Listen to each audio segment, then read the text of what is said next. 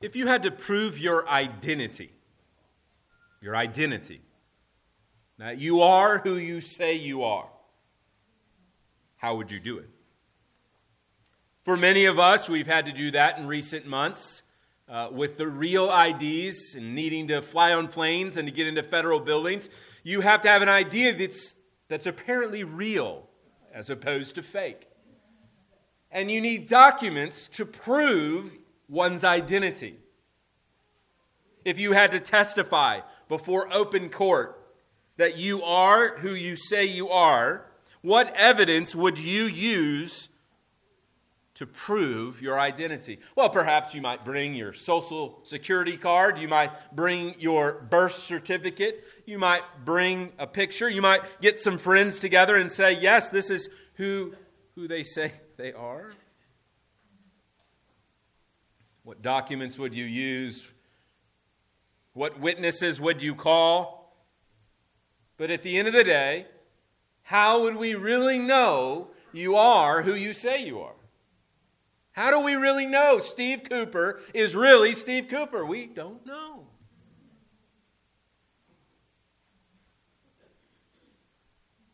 This question about identity, while we deal with it on a very small level in everyday life, in the ways from proving that we're a certain age or proving when we go to the doctor's office that we really are the person through this photo ID that has this insurance, or when we go to the DMV, or when we go get on an airplane, or we enter a public building. For Jesus, this was an important question as well. For the Jews, this was an important question about who Jesus was. And this morning, we're going to be entering into a courtroom in chapter 5, where we will see before us the facts of the case about Jesus' identity. We will see the evidence put forward concerning Jesus' identity as the eternal Son. And finally, Jesus himself will call a number of witnesses to testify in the case of Jesus' identity. Before we get there, I want to remind us of where we've been. We've been here in the Gospel of John now for going on 5 weeks. We have seen at the beginning, John opening there in the first 18 verses, a prologue where he introduces these grand theological points which will be worked out through the narrative, through the 3 years of Jesus' ministry. In chapters 2 through chapter 4, the primary focus of the text was on really the revelation that Jesus has come to reveal the Father's glory. And he does it through his actions and through the deeds he does. And chapter 5 here begins a new section in the Gospel of John, which goes all the way to the end of chapter 10. In this new section, the focus is on Jesus' own claims to be the Messiah and his claim to being truly God. It is this latter claim, this equality with God, that will have our attention this morning. Jesus makes a radical claim. I am God. There is no one confused about this claim. And the question then, is Jesus truly God? Is he really God, or is he not? Naturally, such claims would have been scandalous to a first century Jew. To hear a man whom they all knew where he came from, he's from Nazareth, they all knew his daddy was Joseph, claim provocatively when he says, I am the good shepherd. I am the bread of life. Oh, a Jew would have heard those as grabs and claims. Or when he says in our text this morning, my Father. You see, as Christians, we use that because Jesus taught us to talk to God in that way. But before that, that was a bit scandalous. No Jew would have called God their Father. But this section also begins a conflict that has been hinted at from the beginning between God's eternal Son and God's eternal people. This conflict between God's Son and what was God's covenant people who wanted to kill him.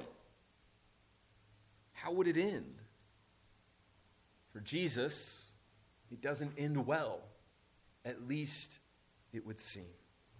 With that in our mind, I want us to turn now to John chapter 5. If you've not done that, do that now. It's found on page 890 in the Pew Bibles, the black Pew Bibles, 890, John chapter 5. 2 comments. First, read ahead, serve yourself well. Next week we'll be in John chapter 6. Read it. Read it every day.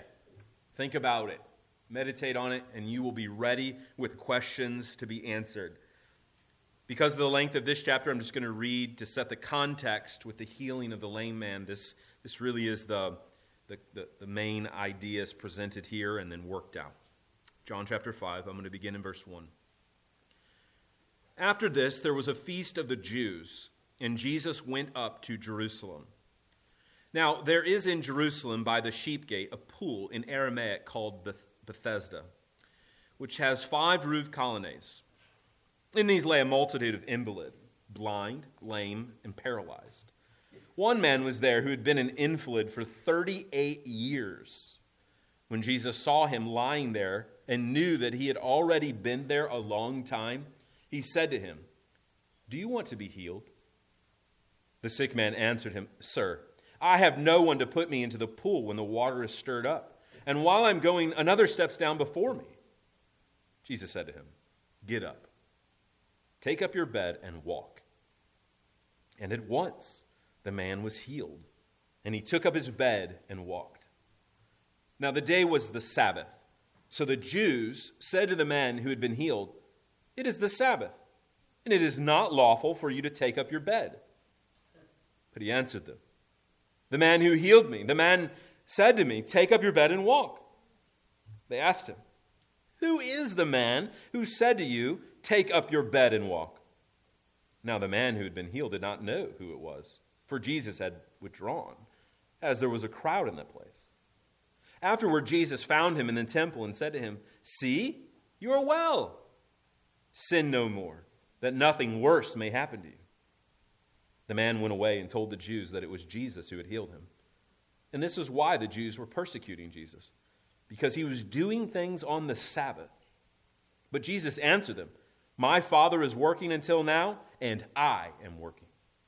This is why the Jews were seeking all the more to kill him, because not only was he breaking the Sabbath, but he was even calling God his own Father, making himself equal with God. But friends, the point of John chapter 5 is to put forward the identity of Jesus. John sets forward here at the very beginning of this section that stretches from chapter 5 through chapter 10, this central theme that Jesus is the eternal Son of God.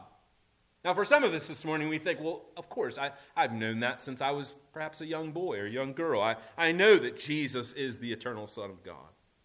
But here in this passage, John puts forward the argument that Jesus is fully God and therefore has authority over life and death. If Jesus truly is God, then Jesus really has authority over life and death. That he is the Lord of the Sabbath because he is the Lord of all.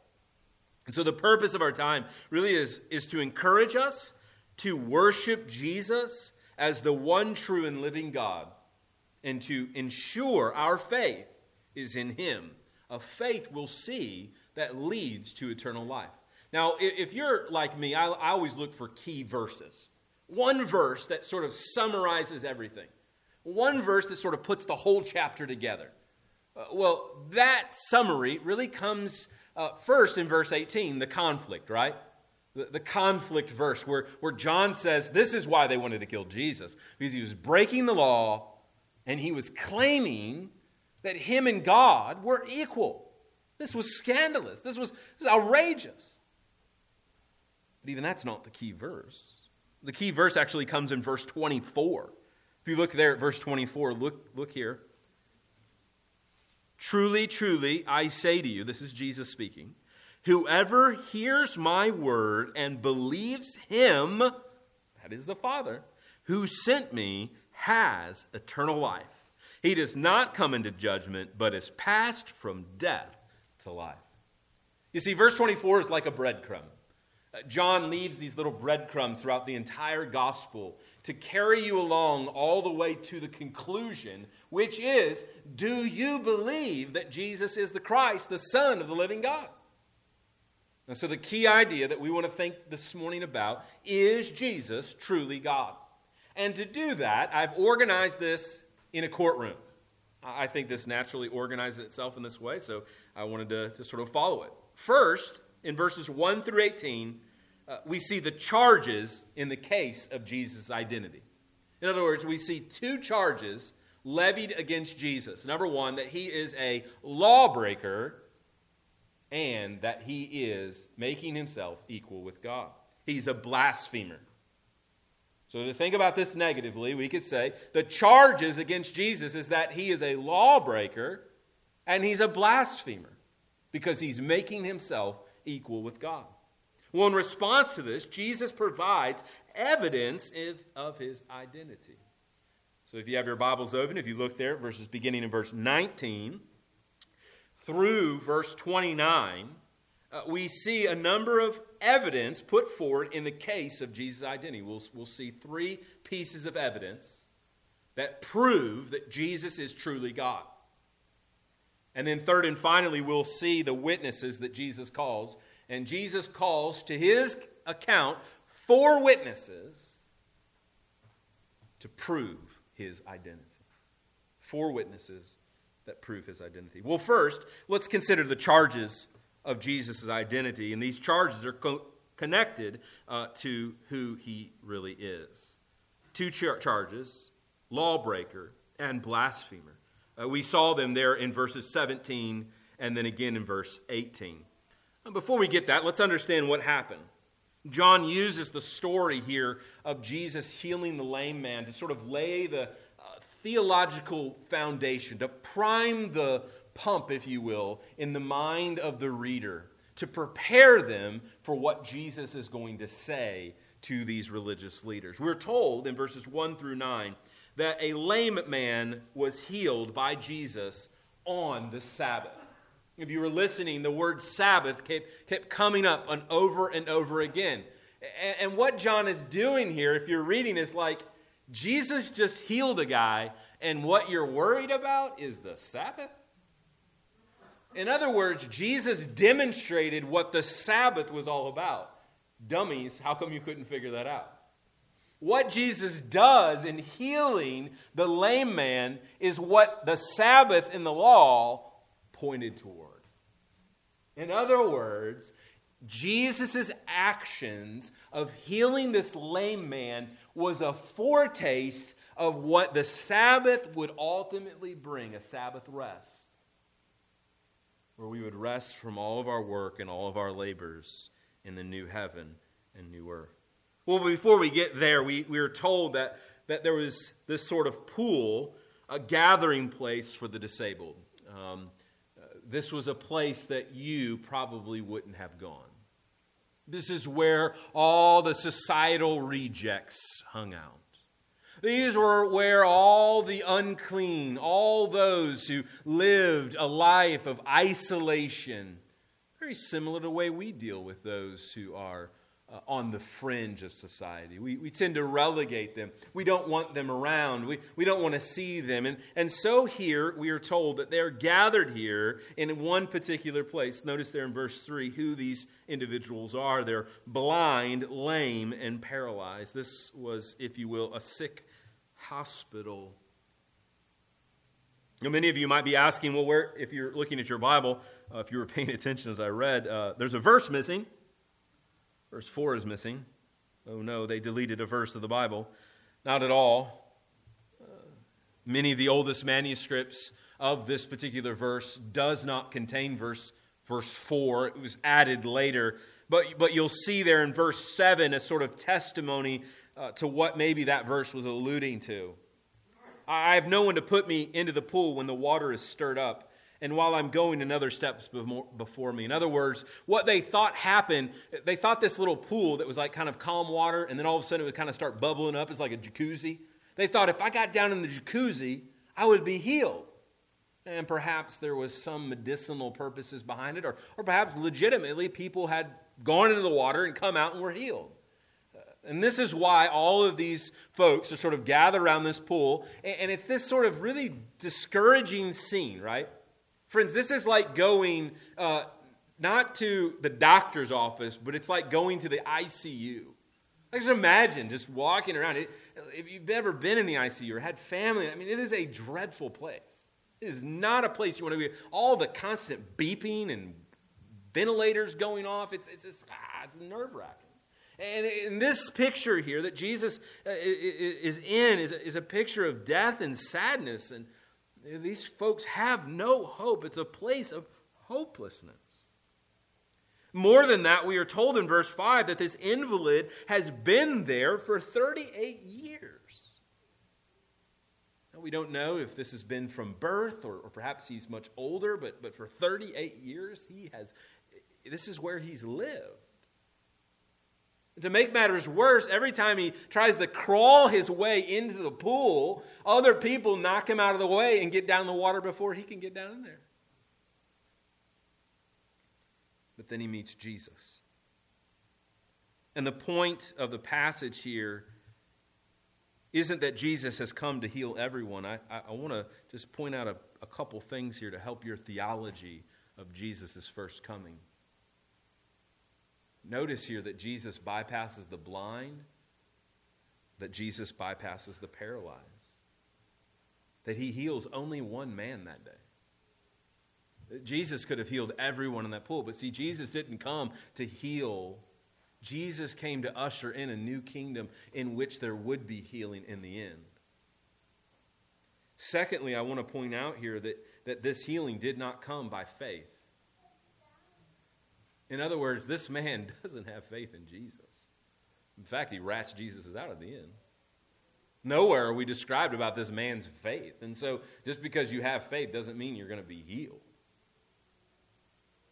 But rather, the point of the passage is about Jesus declaring to the world that the Messiah has come, that he has power and authority to do only what God can do.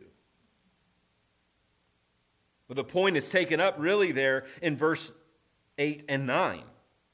Jesus says to the man, "Get up, take up your bed and walk." Look, I don't know about y'all if you have kids.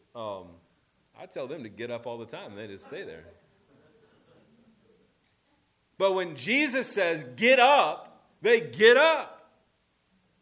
A man who's laid there crawling his way in and out of that pool for 38 years gets up, not in a few minutes, not when he had the physical strength, but rather instantaneously. Anyone who's ever been around anyone who has been paralyzed temporarily knows that you don't regain it instantaneously. What do? You go to rehab, right? You got to learn how to walk again. You got to learn how to put one foot in front of the other again. No, this guy who has not walked in 38 years instantaneously gets up, picks up his bed, and takes off. It demonstrates the power of Jesus. And again, Jesus does it with a word. He doesn't even touch the man. Similarly to the way he turns water into wine or heals the royal official's son there at the end of chapter 4, he does it with a word. Well, naturally, the Jews are very frustrated, but it's not because of what Jesus did, but it's when Jesus did it.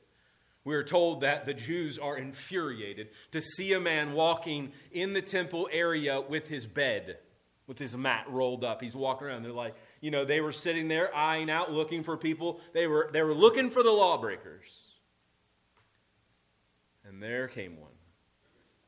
They go to him quickly. "Who told you to get your bed together and to take walking?" And he's like, "I don't know who did it. I don't know who did it. All I know is that I've been laying there for 38 years, and the dude told me to get up, and all of a sudden I could get up, and so I did it." And notice here in the passage, the thing that's missing is the marvel of the guy of the Jews that the guy is walking. The guy just told me to get up and walk. And I did. But they don't ask how it happened. All they care about is that their law was broken. Now, to be very clear, what was the big deal? Was Jesus really breaking the law? In other words, was he really breaking the Sabbath law that forbid someone from picking up their bed? Not at all. What the Jews did was they put laws around the laws so they didn't break the law. It's sort of like bowling. You know, when you go bowling, if you're like me, you're not very good, and so you got to get those little bumpers put out. You know, those little things are for kids? Right? You put the bumpers out so you don't get in the gutter, you don't have a gutter ball. Here's what the Jews did. The Jews said, no, we ain't even going to bowl. If I don't bowl, then I'm not going to get the ball in the gutter, right? If I don't ever actually throw the ball into the lane, then I can't break the law. That's what they're doing. They're putting hedges around the law. They're not even participating in the Sabbath because their laws have prevented it. This is what Jesus is after. You see, the law was about mercy, but they were about legalism. They were about following God through obeying rules rather than living by faith. And they are furious. For which Jesus responds there in verse 17 that my Father is working until now and I am working. What Jesus here is saying isn't that the Sabbath was a bad law. But what Jesus is claiming here is that he has authority over the Sabbath. Here is the point. The Sabbath was created by God as good to foreshadow what his Son would usher in the new heaven and new earth. In other words, when we come to faith in Jesus Christ and we enter into eternal life, we enter into the Sabbath rest. As Christians, we do not observe the Sabbath. Why? Because this morning, we believe that Jesus has been raised from the dead and that new life has already begun. Therefore, we right now are already enjoying the Sabbath rest that Jesus has inaugurated. Jesus uses this as an opportunity to demonstrate his authority over life and death. Well, this becomes apparently clear in his comment that he makes that I passed over. Notice there in verse 14, this is, perhaps if you know this story well, this is one verse that's troubled you a bit. Jesus found the man, the lame man that he had healed, in the temple and said to him, "See, you are well. Sin no more, that nothing worse may happen to you." Now, perhaps this is a reference to the cause of the man's infirmity. In other words, perhaps some past sin 38 years earlier had led to the man's infirmity. And that's a possibility. Of course, there are many sins that we commit that inflict suffering on our bodies, right? Yeah, think about the things we drink or the things we put and the things we do, right?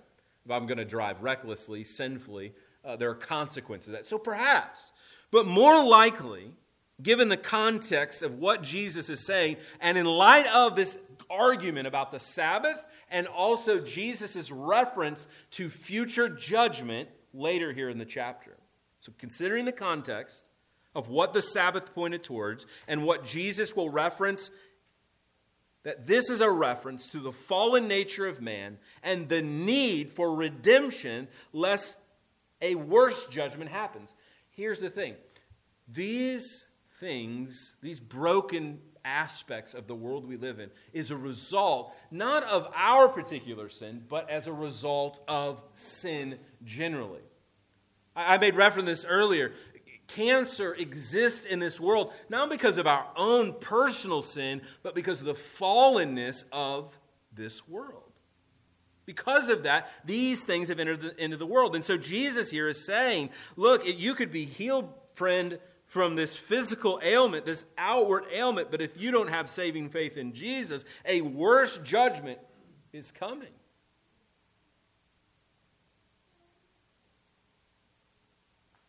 This worst judgment would be eternal damnation, separated from God. And so Jesus will make reference in the context of this chapter that what he is after here is encouraging this man to repent and believe in Jesus as the Messiah, that if he persists in unrepentant sin, that he will die in his sin.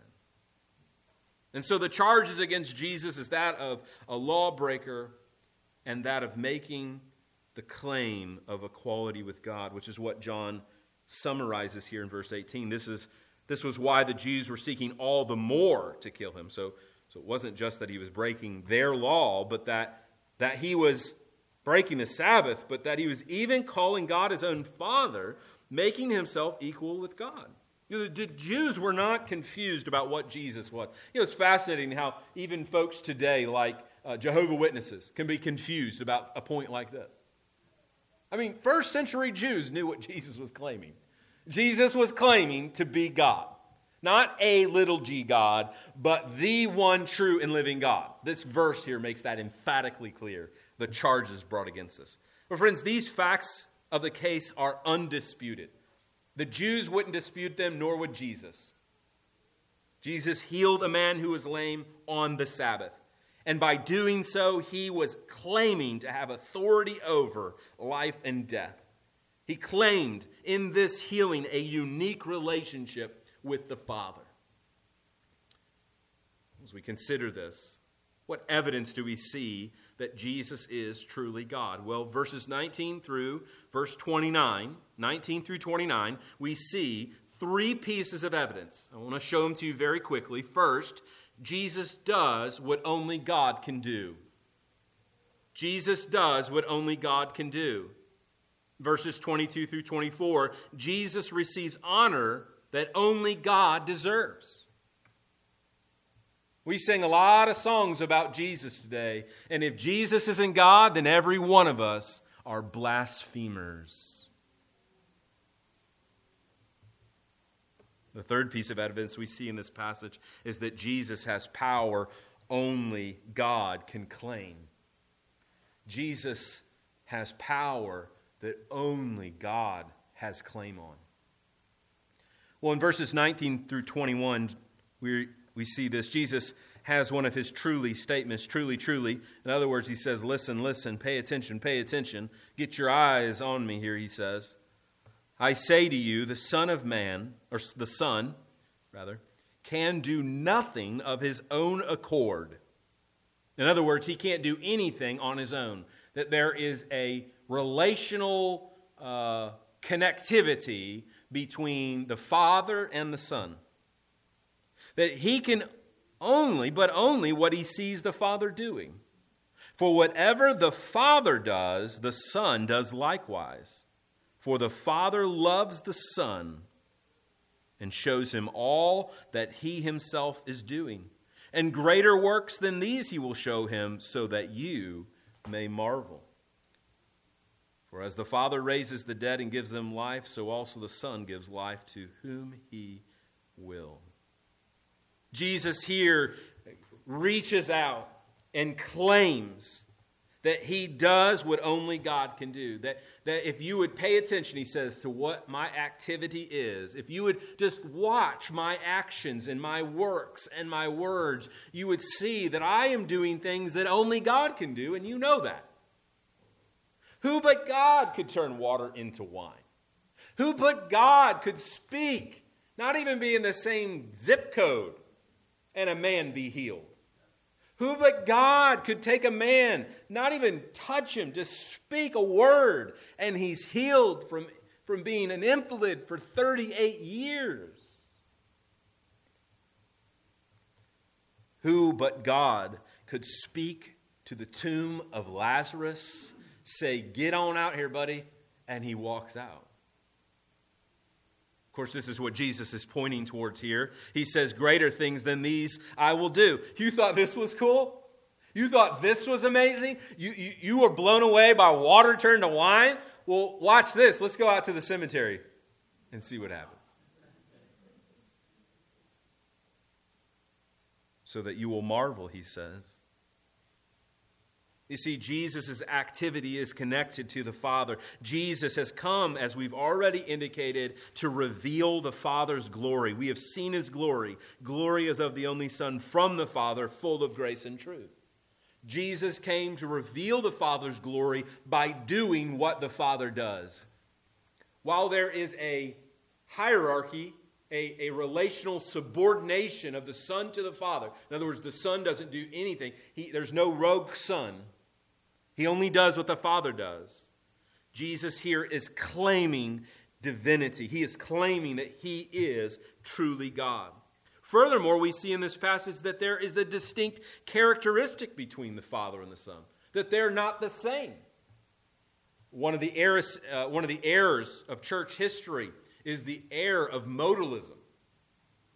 That is that Jesus is just an actor on a stage putting on a different mask, and that God works by putting on the mask of the Father and the mask of the Son and the mask of the Holy Spirit, but they're really all the same. Friends, this is why do not give in to the temptation to use illustrations for the Trinity. All right? Just avoid them. Just use the Bible and just leave it at that. There is a mystery in the Godhead. And frankly, there's a lot of church history that you're going to stumble into, a lot of errors, a lot of heresy that you'll stumble into if you start giving in to water, steam, and ice and all that other stuff. Don't do it. Stay away from it. We see here that Jesus does what only God can do. Secondly, the second piece of evidence we see begins there in verse 22, that Jesus receives honor that only God deserves. Notice what he says here. The Father judges no one. Oh, really? But he has given all judgment to the Son. Well, friends, if you've read your Old Testament, you know that's frankly not true. Unless the Father has. Why has he done that? Verse 23. So that all may honor the Son just as they honor the Father. Whoever does not honor the Son does not honor the Father who sent him. Now, if you know your Bible at all, Jesus here is making perhaps, one of the most radical statements he ever makes. Consider this as one piece of evidence, one example, among many that we could look at. Isaiah 48, verse 11. God says this, for my own sake, in other words, for my own honor, I do it. That is, save people. For how should my name be profaned? Listen, my glory I will not give to another. From Genesis 1:1 through the end of Genesis to the end of Revelation, the point is clear. God does not share the throne. Not with you, not with me, not with any man. But yet Jesus says here that he has come, that the Father has sent him so that we might worship the Son. Friends, you heard that in that scripture reading there in Philippians chapter 2, didn't you? That therefore God has given him the name that is above every name, that at the name of Jesus every knee should bow on heaven and in earth. You mean the angels in heaven and we humans will bow before Jesus and worship him? Yes. Friends, this piece of evidence should be sufficient alone to demonstrate understanding how God acted in the past and how he continues to act, that he shares no throne with any. Therefore, Jesus must be God. John Calvin said this, that Muslims and Jews give the God they worship beautiful and magnificent titles. However, we should remember that whenever God's name is separated from Christ, it is nothing more than empty imagination. You see, other world religions talk high about Jesus. They talk high about God. But they would never, ever put Jesus in the category of God. As I said earlier this morning, if Jesus be not God, then we are all condemned for blasphemy, every one of us. Friend, I hope this evidence is ensuring you that Jesus truly is the eternal God. Well, this final piece of evidence, if you will, verses 25 through 29. Jesus, again, his third truly, truly, verily, verily statement. Truly, truly, I say to you, an hour is coming and is now here when the dead will hear the voice of the Son of God, and those who hear will live. For as the Father has life in himself, so he has granted the Son also to have life in himself. Here, listen, here's the key. And he, the Father, has given him, the Son, authority to execute judgment because he is the Son of Man. Do not marvel at this, for an hour is coming when all who hear who are all rather in the tombs will hear his voice and come out. Those who have done good to the resurrection of life, and those who have done evil to the resurrection of judgment. What is Jesus' point? That Jesus has power that only God can claim. I mean, things like speaking to dead and them coming to life. The authority that God has over life and death, over judgment, over declaring who is right before God and who is condemned. Jesus says here in verse 27 that is because he is the Son of Man. Jesus uses a loaded word, a buzzword, a word that every Jew that day would have known and heard, and their ears would have tingled, and they would have known. Because you see, their favorite prophet was the prophet Daniel. They loved the prophet Daniel. And Daniel prophesied about a time in the life of Israel, a person who would come, the Son of Man. And Daniel had a vision one night when he was in a faraway land in Babylon. He saw a picture of heaven.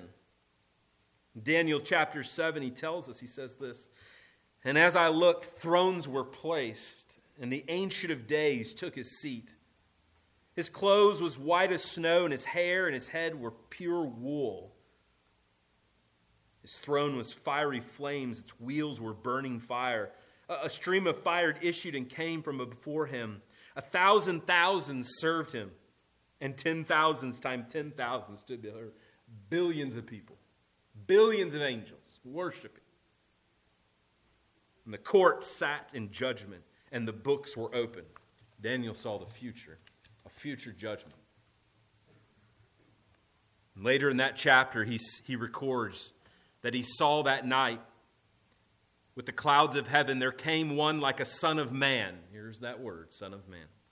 And he came to the Ancient of Days and presented before him. And to him, that is, the Son of Man, was given dominion and glory and kingdom, that all people, nations, and languages should serve the Son of Man. And his dominion be an everlasting dominion, which shall not pass away, and his kingdom one that shall not be destroyed.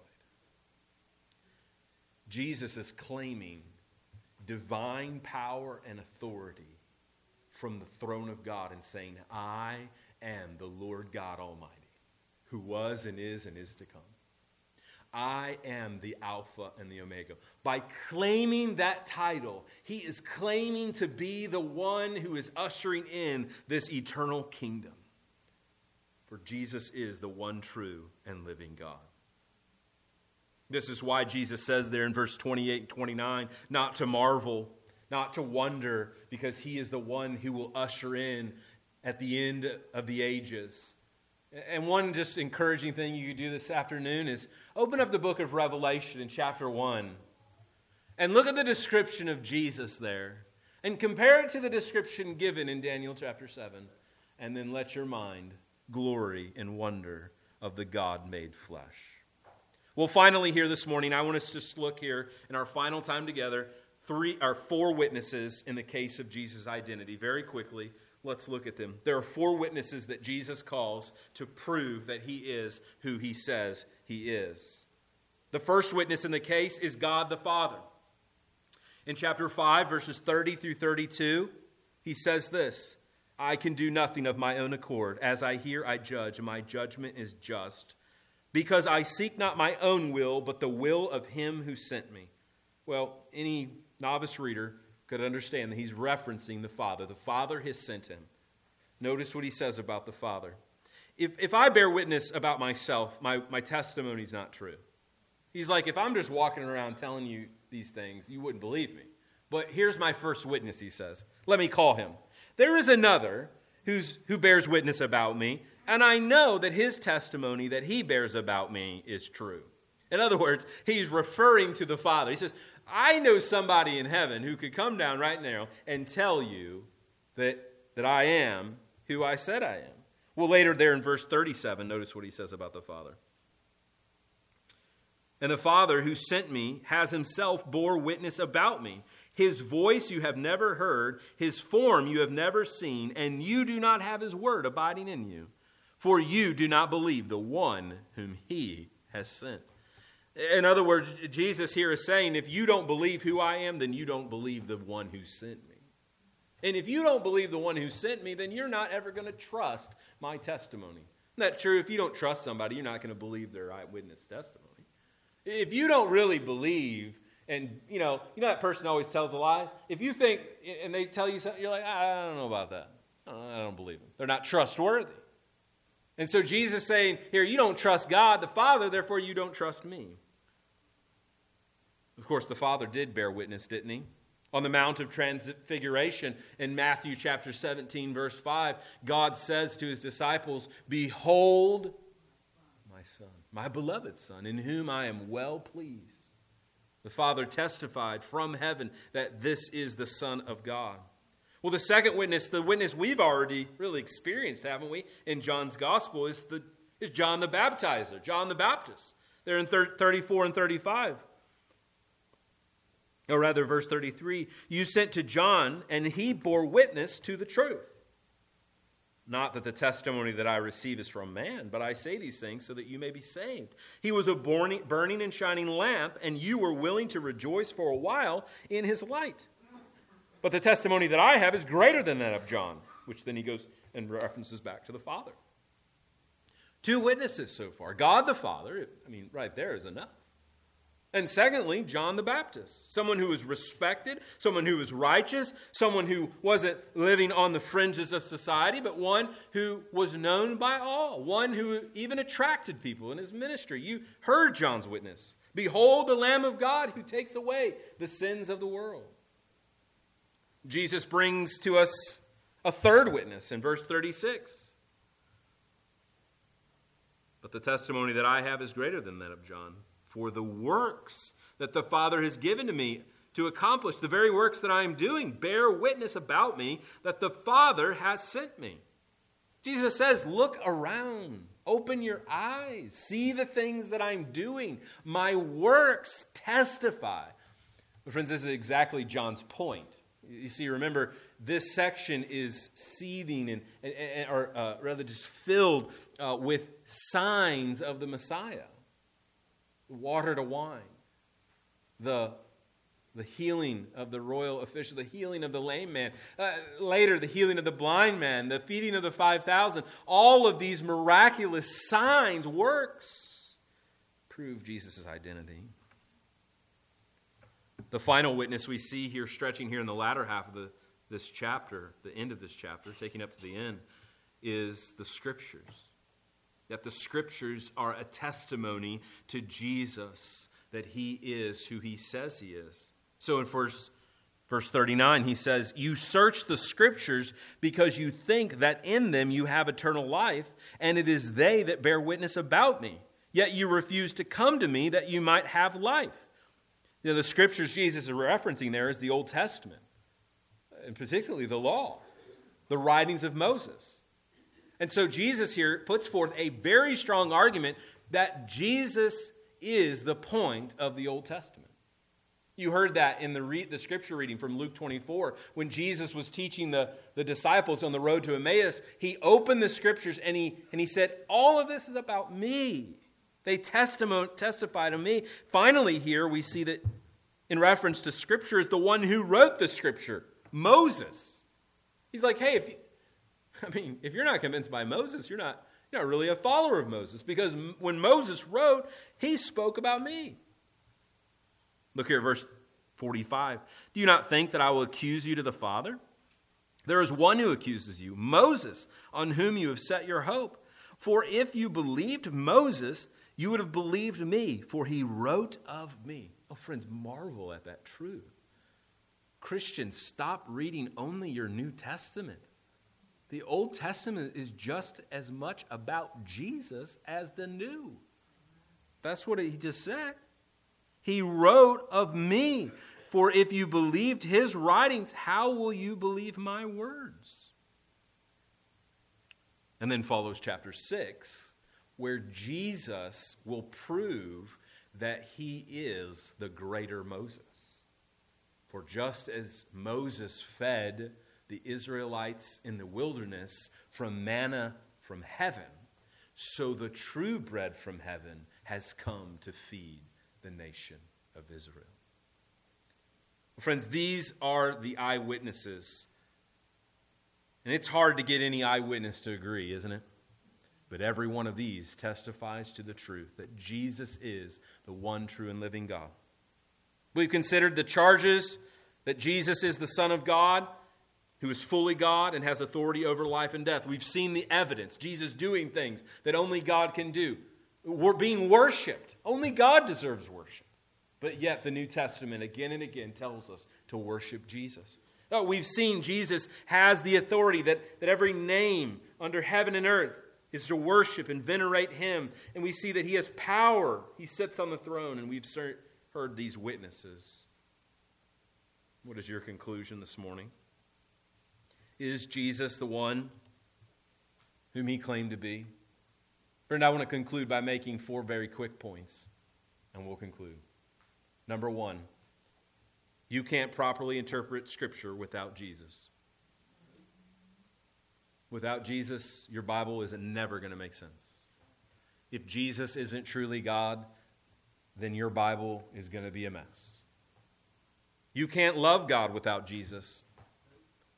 Verse 42 says, "But I know that you do not have the love of God within you. I have come in my Father's name, and you did not receive me. If another comes in his own name, you would receive him." You can't say you love God and not honor Jesus as fully God. You can't honor God without Jesus. You can't give God glory. You, friend, cannot worship God if Jesus isn't a part of that worship and central to it. And fourth and finally, the point I want you to think hard about this morning is Jesus says that you cannot avoid judgment without him. Do you not think that I will accuse you to the Father? There is one who accuses you. Friends, this morning, if you do not have Jesus Christ as Lord and Savior, then you will face judgment. Brother, sister, turn from your sins and trust in him today. He is the true and living God. We have the hope of the resurrection with Jesus. And without him, we have no hope at all. Let's pray. Father, we do pray this morning that we might know you better through your word and for your glory. We're reminded this morning that it was in the breaking of bread before your 2 disciples that you opened their eyes to see your glory. This morning I pray that maybe a brother or sister this morning whose eyes have been shielded by sin, maybe because of the lack of faith or doubt, that in the breaking of bread and the reminder of the shed blood of Christ, that they would again have hearts burn within them. I pray this morning that as we partake, maybe the non-Christian who's looking on this morning would see the body of Christ broken and the blood of Christ spilt, and their eyes too would be open and see that Jesus is the true and living God, and that they would turn and believe upon him. Father, we do marvel at the sending of your Son. Jesus, we marvel at the new life you have given us, the resurrection of life. Holy Spirit, we marvel in the new birth where you have breathed life where there is death. And so we pray that your will be done for your glory and our good in Christ's name. Amen.